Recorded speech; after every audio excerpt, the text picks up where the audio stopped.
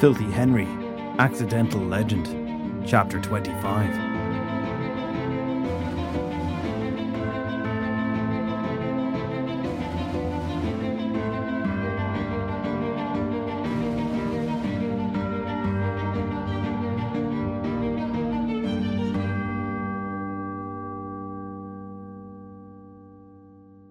Noel was starting to get bored of the game. If he was being completely honest, it had started to get old after the first lap of the field. Yet 30 minutes later, they still hadn't managed to pin Cahill down to a single location and slaughter him. All because of some insane and invisible power that Maeve said would prevent her winning. Which meant everyone walked behind him, slow and steady, while Cahill ran about like a headless chicken trying to smash down a magical wall. Once or twice, a member of Danny's group had wanted to break free and just chase Cahill down, impale the scrawny man to the ground, and end the charade entirely. Luckily, Danny had a brain that functioned a bit better than his fellow thugs. He barked out an order and everyone went back to marching in single file. The person at the top of the line had to be the first person to hit Cahill, otherwise they were breaking the rules. Which meant that Noel had the honour of striking Cahill first. An honour Noel was going to relish, whenever they finally caught up with the champion. "Just give up already," one of Danny's men shouted at Cahill as they drew closer. Cahill, puffing and panting, looked back at them. He gritted his teeth and started to run away slightly faster. But, this time, to change things up a little, Cahill ran towards the small hill where they had first encountered him. He stumbled up the side and at the crest stopped. "I'm not going down without a fight," he said, shaking the silver hurley stick at them. "I mean it." Noel liked the look of the stick, and figured after they had killed Cahill he would keep it. A memento of the longest walk he had taken in any lifetime. "Well, all right then," he said to the man on the hill. "Let's dance." Drew looked around and saw Filthy Henry running through the forest. Behind him came Alice and Mammy Cullen, carrying the baby car seat between them. I thought you had some fantastic plan and supplies back at the house," Drew said. Filthy Henry stopped beside Shelley and looked out at the field.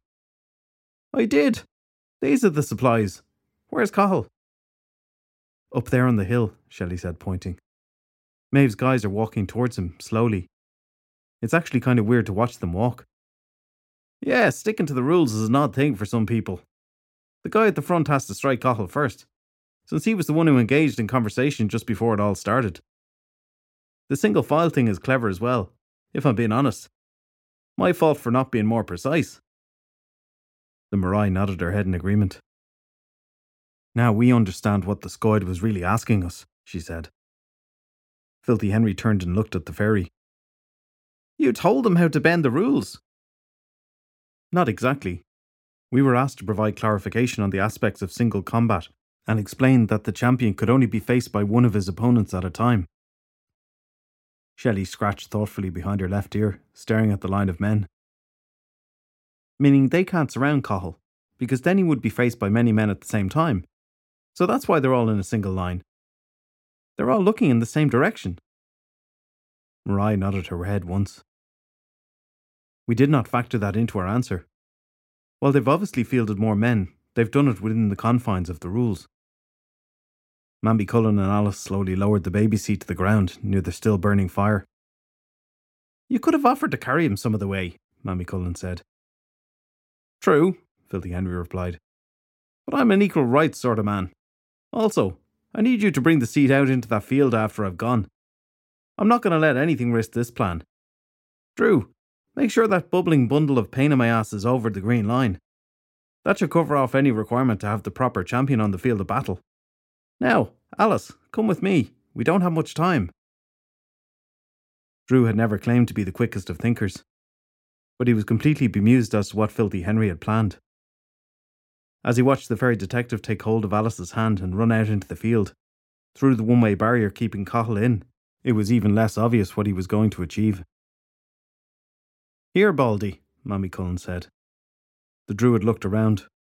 "He said you were to carry the little one out into the field 30 seconds after you ran out there with my son's lady." Drew looked over. Shelley frowned. Well? Go on, she said. Do you understand what's happening here? He asked her, walking over to the car seat and taking hold of the handle. Not a clue, Shelley replied. And you know what? I'm not entirely sure Filthy Henry does either. This was a plan of sorts. It was, at the very least, the genesis of a plan. Worst case, it was an idea that could be explained to people later in a sentence which included the word plan. Right then, however, it was the best plan anyone had. Filthy Henry ran, dragging Alice along by the hand so that they were behind the line of men with swords, but separated at about 20 feet. Everyone in the line had turned their heads and watched the pair running past. None of them moved at all. The short man at the top of the line glanced back at Cathal to make sure this was not some sort of rescue attempt. Hold on a second, you ugly donkeys, Filthy Henry shouted at the line of men as they ran by. Just wait a minute. Alice tugged hard on the fairy detective's hand, and he stopped running. What? He asked, annoyed that she was stopping him. She stared back. What? Are you serious? I've no idea what's going on. None at all. You haven't explained a damn thing to me. And now I'm out here looking at a bunch of men walking towards Cathal, with what appeared to be swords. Where do you even get swords from? Filthy Henry let go of her hand, and took a step closer so that he could take advantage of his height, and look down at her. Listen to me, he said calmly. Up on that hill is a man madly in love with you, and wants to do nothing more than show you that. I reckon you know that yourself deep down. But you also seem to be the sort of girl that won't take a risk on a man that is considered the village idiot. In Cahill's hand is a mystical weapon that's intended for his baby brother. But to try and impress the girl, which is you, Cahill is willing to use said weapon and save the day. He's even off the drink to show you that he could be a better man. Yeah, but you bullied him into doing that, Alice said, poking the fairy detective in the chest with her finger. Plus, I'm not completely sure I believe all this magic end-of-the-world stuff anyway. It's crazy. Sometimes heroes are born, other times legends happen by accident, Filthy Henry said. The point I'm trying to make is I do whatever's needed to keep the world spinning. Right now, that involves kissing you. He didn't wait for her to reply. With both hands, Filthy Henry cupped the sides of Alice's head, tilted it to the left a little, and went in for the kiss. She didn't pull away from him or start to punch random body parts, so the fairy detective assumed both parties were now on board with the plan. All they had to do was wait. When the moment was right, drop to the dirt. Which, Filthy Henry thought, under normal circumstances, could have been the beginning of a beautiful night for all involved. Shelley and Drew stood beside Mammy Cullen, just outside the green barrier, and watched everything going on in the field. Is he just going to run around and, kiss her? Drew asked. That's a terrible plan. I never liked him, Mammy Cullen said. From the moment I laid my eyes on him, I knew he was a bad one. Both statements couldn't be argued with, and Shelley was not even going to try. Her first meeting with Filthy Henry had made her think he was a rude jerk.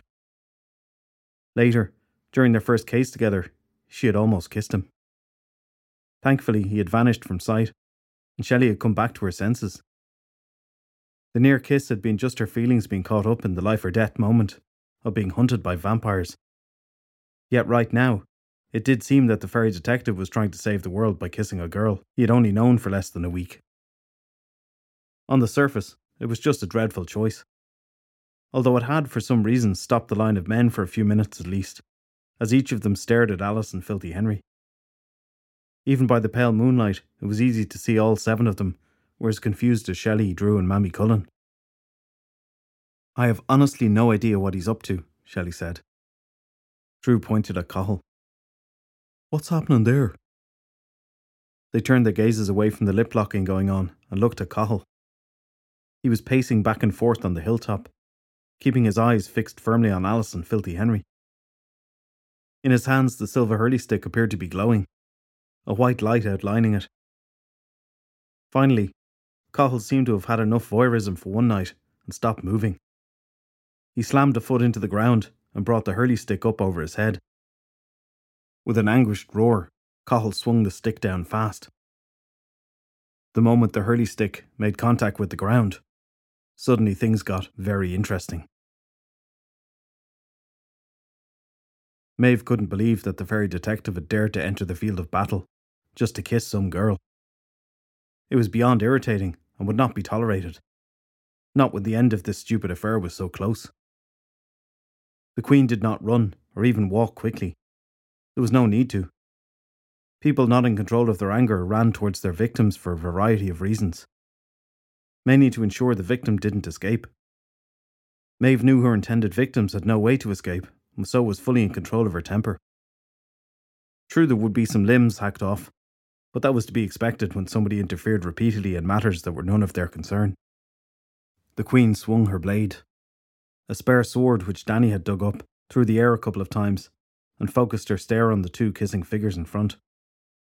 She would slice the pair of them apart. Then Noel could get back to business and kill Cahill. Having her prize before breakfast would make for a very good start to the day. On the hilltop, a bright light caught Maeve's attention. She looked up and saw the silver hurley stick glowing. The full moon overhead caught nicely on its metallic surface. A picturesque sight to see, right before a good killing. Maeve continued walking forward, her grip on the sword handle tight and firm, ready for the kill. She was going to enjoy this. Cahill was seething. Actually seething. He was so annoyed that he was unsure when he had learned the word seething, but knew it was fitting for right now. A series of thoughts flew through his mind. Despite being told Alice would look at him as a man who achieved something great, irregardless of listening to a group of Egypts, even ignoring the fact that magic seemed to be the stuff of reality and not confined to badly written fantasy stories, Alice was still kissing Filthy Henry, the backstabbing detective. A full-on, lip-slapping, saliva-exchanging kiss that was happening while Cahill tried his very best to defend the world and impress the girl. A kiss that a group of men who wanted to kill Cahill were watching. A kiss that should have been happening to Cahill. A kiss. He could feel his fingers tighten around the handle of the hurley stick, so tight it felt as if the metal would break. It should have broke. Snapped in two, similar to how Filthy Henry's betraying neck should have been broken. Just on the edge of his vision, Cahill could see the metal had started glowing, a bright white light outlining the hurley stick. From deep, deep down, Cahill could feel his hurt and pain gather together, forming a ball in the pit of his stomach. Anger, rage in fact, was pouring on top. He could feel his whole body shake. The urge to hit something ginger, repeatedly, with the hurley stick growing with each passing second the kiss continued. Suddenly a fuzzy memory of what had happened in the forest the other day popped into Cahill's mind. He had felt this rage before. He was sure of it. Somehow the stick had helped him deal with the anger then. He just couldn't remember how.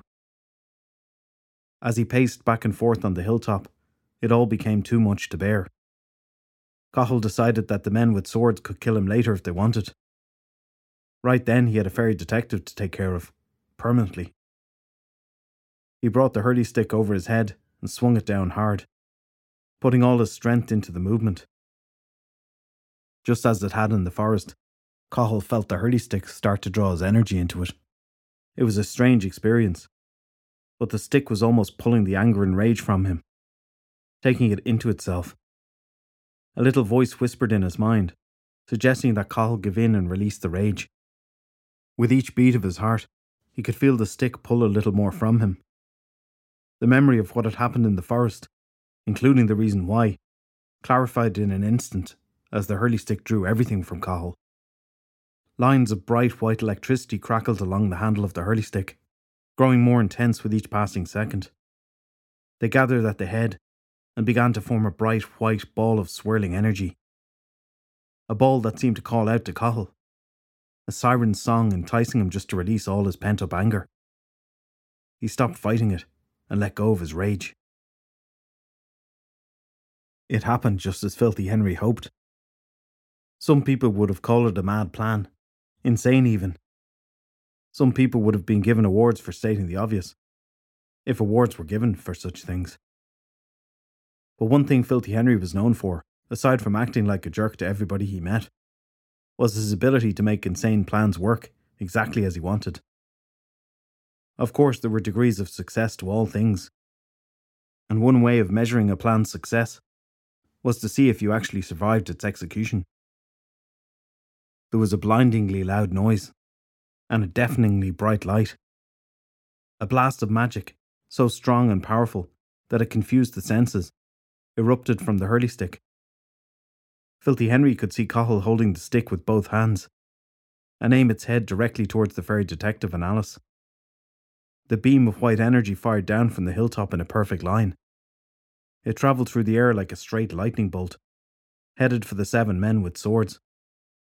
The short one at the front turned just as the energy approached him, and held up his weapon right as the beam touched his arm. The man roared a blistering scream of pain. The beam passed through everyone in the line, covering each of them in whiteness. Filthy Henry stopped kissing Alice, wrapped his arms around her, and dropped to the ground right as the last of the men was hit by the raw magic. The beam continued on its path of destruction, passing barely over the fairy detective and Alice.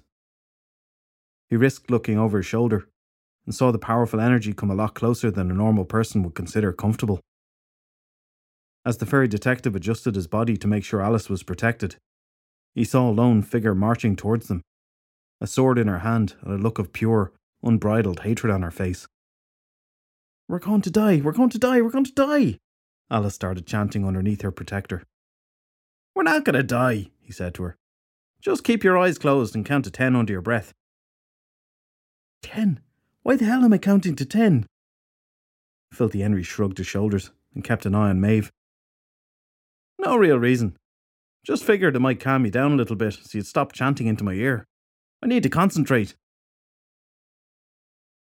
Sometimes a person would wake up and know, just from those first few seconds, that the day ahead was going to be bad. It could have been the way the sun shone through the window, or how the pillow had ended up on the floor during the night. But there was always something to indicate unfortunate events lay ahead. Other times, these little hints of unpleasantness might be missed, and the day, as if it wanted to ensure a person got the memo, would continue to drop little warning signs along the way. Still, it was possible for these to be completely missed, maybe even flat out ignored, if a person was stubborn enough. When that sort of thing happened, then a person would be given one final, very hard to dismiss, indication that this was not going to be a good day. As the white beam of energy wiped out every one of her warriors, Maeve realised that today was not going to be a good day. To make matters worse, it appeared as if the death ray was coming straight towards her and growing in size. There was nowhere to run, no place to hide, and no time to get away. Today was a bad day. There was, however, a fleeting moment of joy in this disastrous situation. Filthy Henry had yet to stop kissing the girl in his arms, and the beam of light was heading straight for them. Maeve stopped walking, dropped her sword to the ground, and decided to let fate have its way. Clearly the Queen was never meant to have both bulls in her possession, to become the rightful all-powerful ruler of Ireland. But if she was going to be removed from this world by a magical blast, then the final thing Maeve wanted to see was Filthy Henry being obliterated in the process. Then, just as he was about to be destroyed, the interfering Egypt pulled the girl in close and dropped to the ground. The white light sailed over him harmlessly and smashed into Maeve with a force she had never felt before in her life. It lifted her off the grass and knocked the air out of her lungs. Magical energy swirled around her body, and the Queen could feel it tear her apart. Then the crone's spell kicked in, and Maeve smiled as the modern world slipped away. Shelley could do nothing but stare in disbelief at what had just happened. Cahill, somehow, had caused the hurley stick to work for him once again, and completely wiped out the line of men with swords. In one fell swoop he had cleared the field of every attacker who meant him harm. As the magic beam of light carried on, it spread out wider and wider, like an ice cream cone of death and destruction. The brightness intensified so much that it hurt her ears to look at it, although that made absolutely no sense. But Shelley had no other way of describing the feeling. Just looking at it caused her eardrums to hurt, like loud music being played straight into her skull. She scanned ahead of the beam, to the path it was taking, and saw Filthy Henry still playing tonsil tennis with Alice. Just as the cone was about to connect with the fairy detective, he dropped to the grass, falling on top of the girl. "Dagda above," Shelley swore under her breath. "That was close." "It's going to hit that woman," Mammy Cullen said, pointing at Maeve. True enough. As the energy went over the fairy detective, it slammed into Maeve. For a brief moment, the field was as bright as daytime. Then, as suddenly as it had all began, it was over. The beam brightened so much that all three of them had to shield their eyes from it. When it died down, the magic had ceased. Out on the hilltop, Cathal staggered for a moment, dropped the hurley stick, then collapsed to the ground. A single wisp of magical smoke rose up from the hurley and drifted away on the wind. Shelley looked to where Filthy Henry had been, and was relieved to see him climb to his feet, then help Alice get up. Of Maeve and her men, there was no sign. "I guess we won," Drew said, looking around. Along the edges of the field, the green line faded away, the magical barrier vanishing. From his car seat, Ulton let out a squeal of delight, then started to chew on his right hand. "We won," Shelley said. The Morai looked from Shelley to the Druid and back, then slowly nodded her head once. The champion was present on the field at the moment of victory. The magic of his ancestor was used to vanquish those who sought the bull, Morai said. It appears Filthy Henry truly is able to play precisely by the rules. All is as it should be, once more. We are no longer needed. With that, the Morai conjured up her portal and stepped into it, vanishing from sight as the light disappeared. "Well now, this has been an eye-opener of a night, make no mistake," Mammy Cullen said, staring at the field in wide-eyed disbelief. Shelley turned around and started walking back into the forest, unhindered by Maeve's shield. Drew ran up to her and cupped her right elbow. "Where are you going?" he said. Don't you pair usually debrief the rest of us or something?" Shelley shook her head. In the fairy world, you picked your words carefully and precisely, especially when making deals.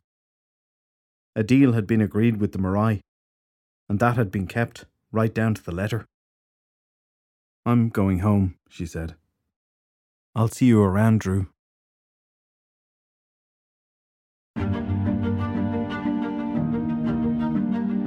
Filthy Henry, Accidental Legend is a novel by Derek Power. More Filthy Henry novels are available to buy on Amazon Kindle. Narration and music by Niall Milton. To keep up to date with episodes this season, why not subscribe, or like, or share? We'd really appreciate it.